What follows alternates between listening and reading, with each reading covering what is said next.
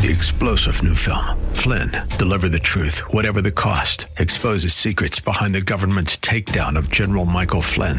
Flynn knew what the intel world had been up to. He ordered the first audit of the use of contractors. This set off alarm bells. He told the truth. He was the most dangerous person for Donald Trump to hire. They had to get rid of Flynn. Flynn, deliver the truth, whatever the cost. Available now. Watch it today. Go to salemnow.com. salemnow.com. Today, your first day listening to Faith Talk Live? That's one in a row. You should be proud of yourself. Faith Talk Live with Rick and Dan on Faith Talk Atlanta. Hey there, it's Faith Talk Live. I'm Rick Probst. And I'm Dan Ratcliffe. If you're watching Facebook Live or YouTube Live, there on the screen is Dr. Owen Strachan. He's got a book out called Christianity and Wokeness, How the Social Justice Movement is Hijacking the Gospel. Doc, how are you? Hey, I'm doing great. Thank you guys for having me on. Great to have you on.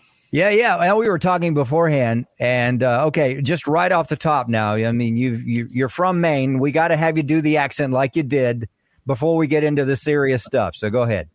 It's wicked good, dear. It's a wicked good day. Summer's been a barn burner. Do you like to eat chowder? Oh, I love some chowder. Get some lobster off the dock. Get it tonight for dinner. We'll have a big clam bake tonight, dear, with the lobster. That's awesome. Well, let's do this. Let's talk a little bit about you, then we'll get into the book. You mentioned that you are now in Conway, Arkansas. What are you doing there? And those books behind you, very impressive. Read every single one of them. Read them all. Read them all. I've even written that one. So I got one. I got one out there. When I'm not doing Variety Hour and doing accents on Variety Hour, I'm a provost of a seminary, kind of a small fledgling but growing seminary called Grace Bible Theological Seminary. It's a Baptist school in Conway, Arkansas. Just moved here this summer, so I help run the school and teach theology here, systematic theology.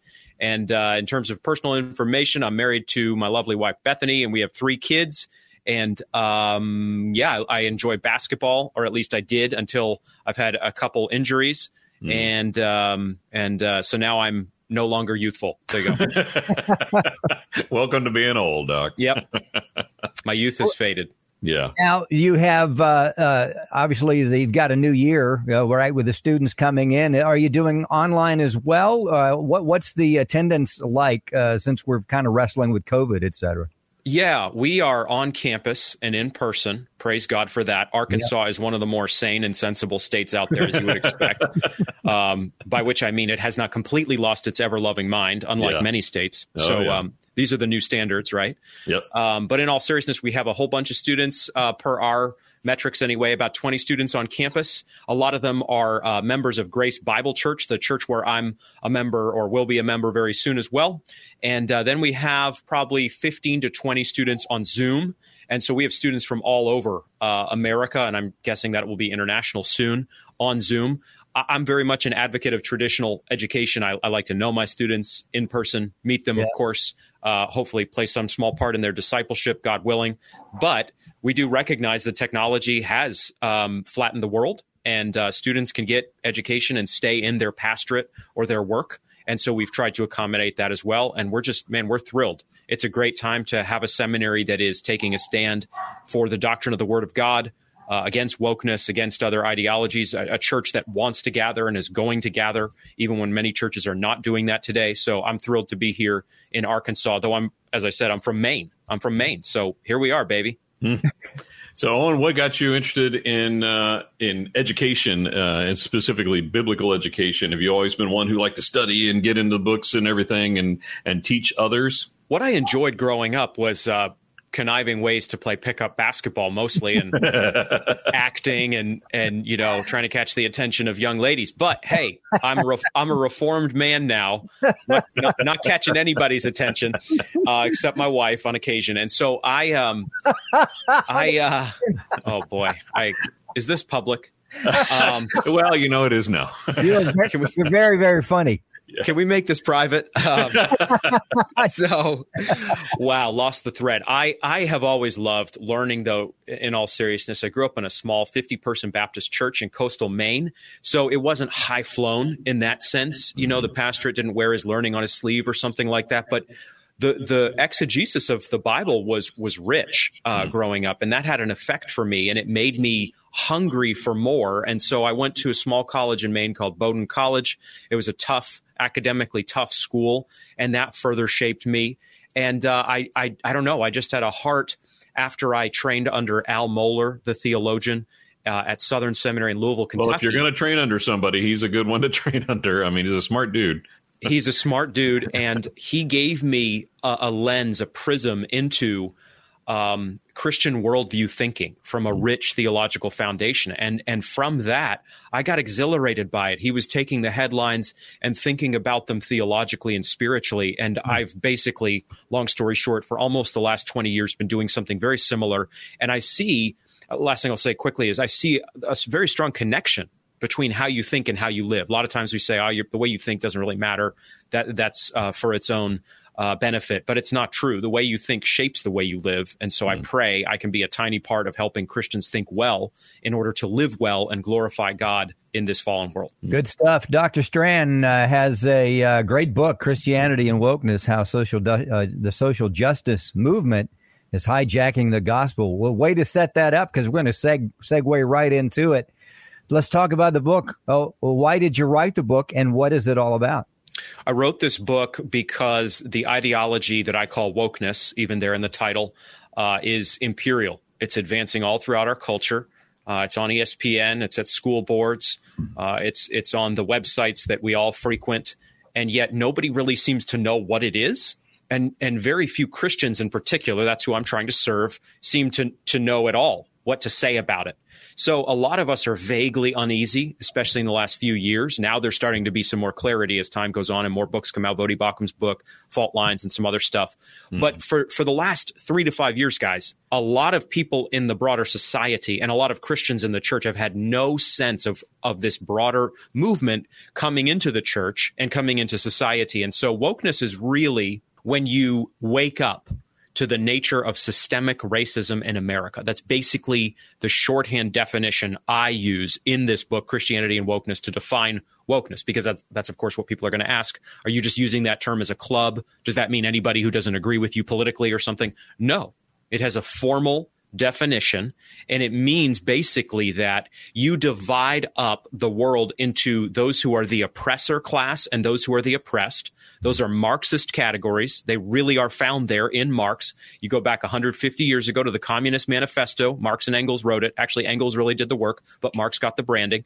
And they talk about, in economic terms, how the rich oppress the poor, basically. And that's being applied today by neo-Marxists to say white people, basically, oppress people of color. And there's a lot to say there. America has a tangled racial history, which is part of why this movement is advancing.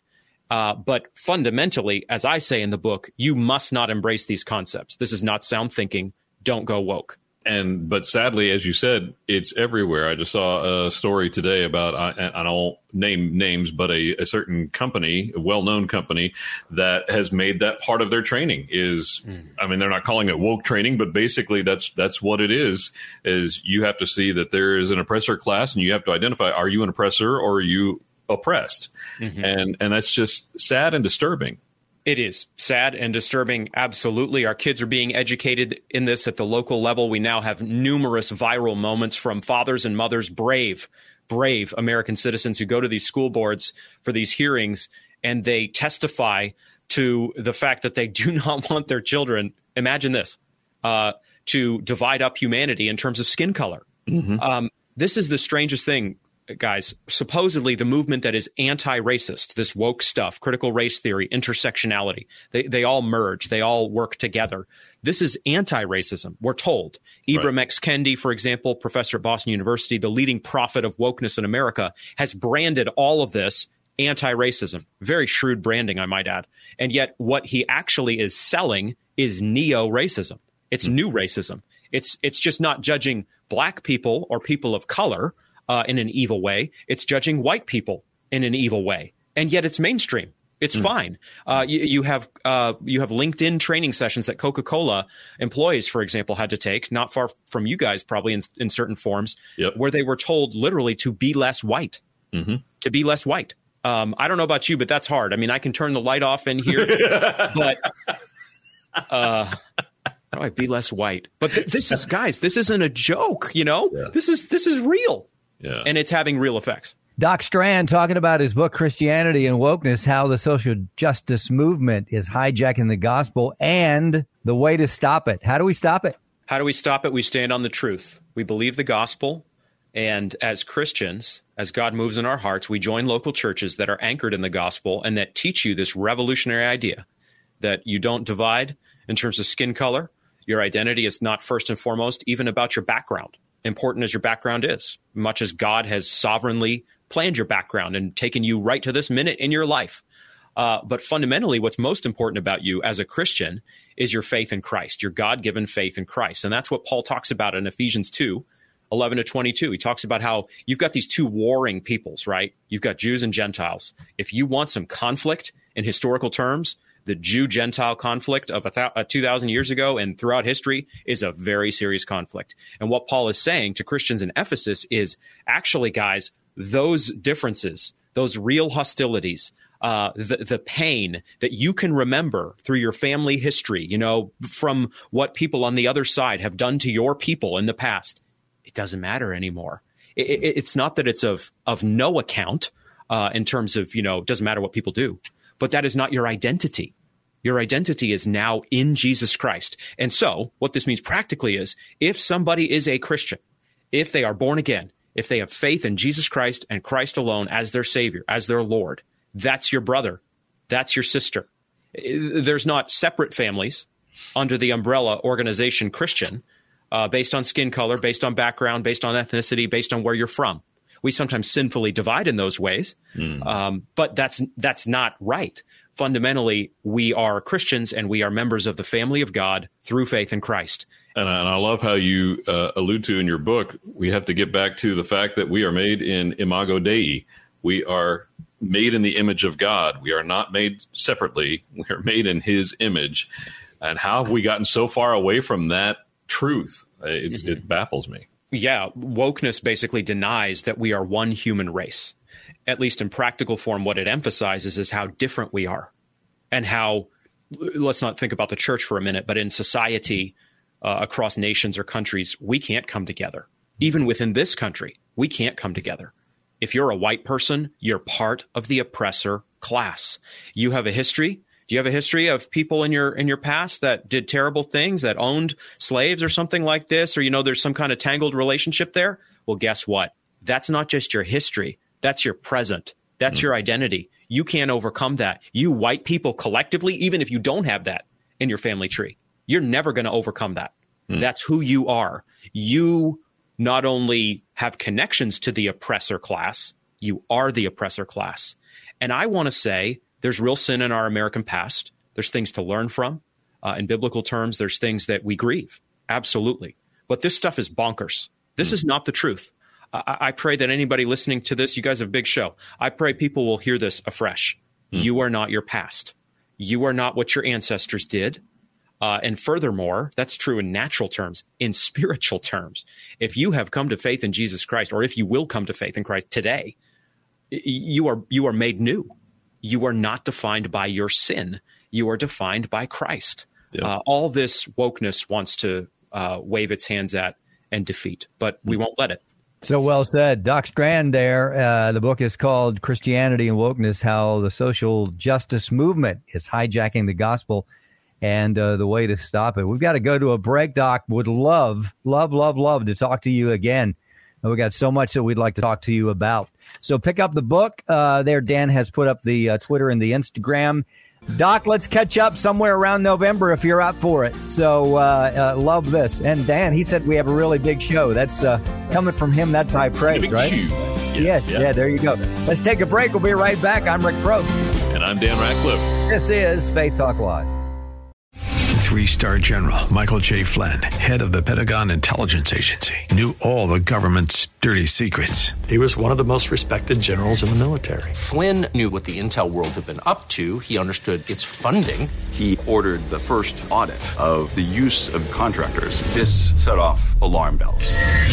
The explosive new documentary, Flynn, Deliver the Truth, Whatever the Cost, uncovers the facts behind this scandal. Flynn told the truth. He was the most dangerous person for Donald Trump to hire. I find out the worst enemy that I'm going to face in my life is right here in America. They took my assessment and they wanted me to change it. And I was like, I'm not changing it. They had to get rid of Flynn. With in-depth interviews, archival footage, and never-before-seen personal records of the man behind the headlines. I just felt like I was drowning. Flynn, Deliver the Truth, Whatever the Cost. Available now. Watch it today. Go to salemnow.com. salemnow.com.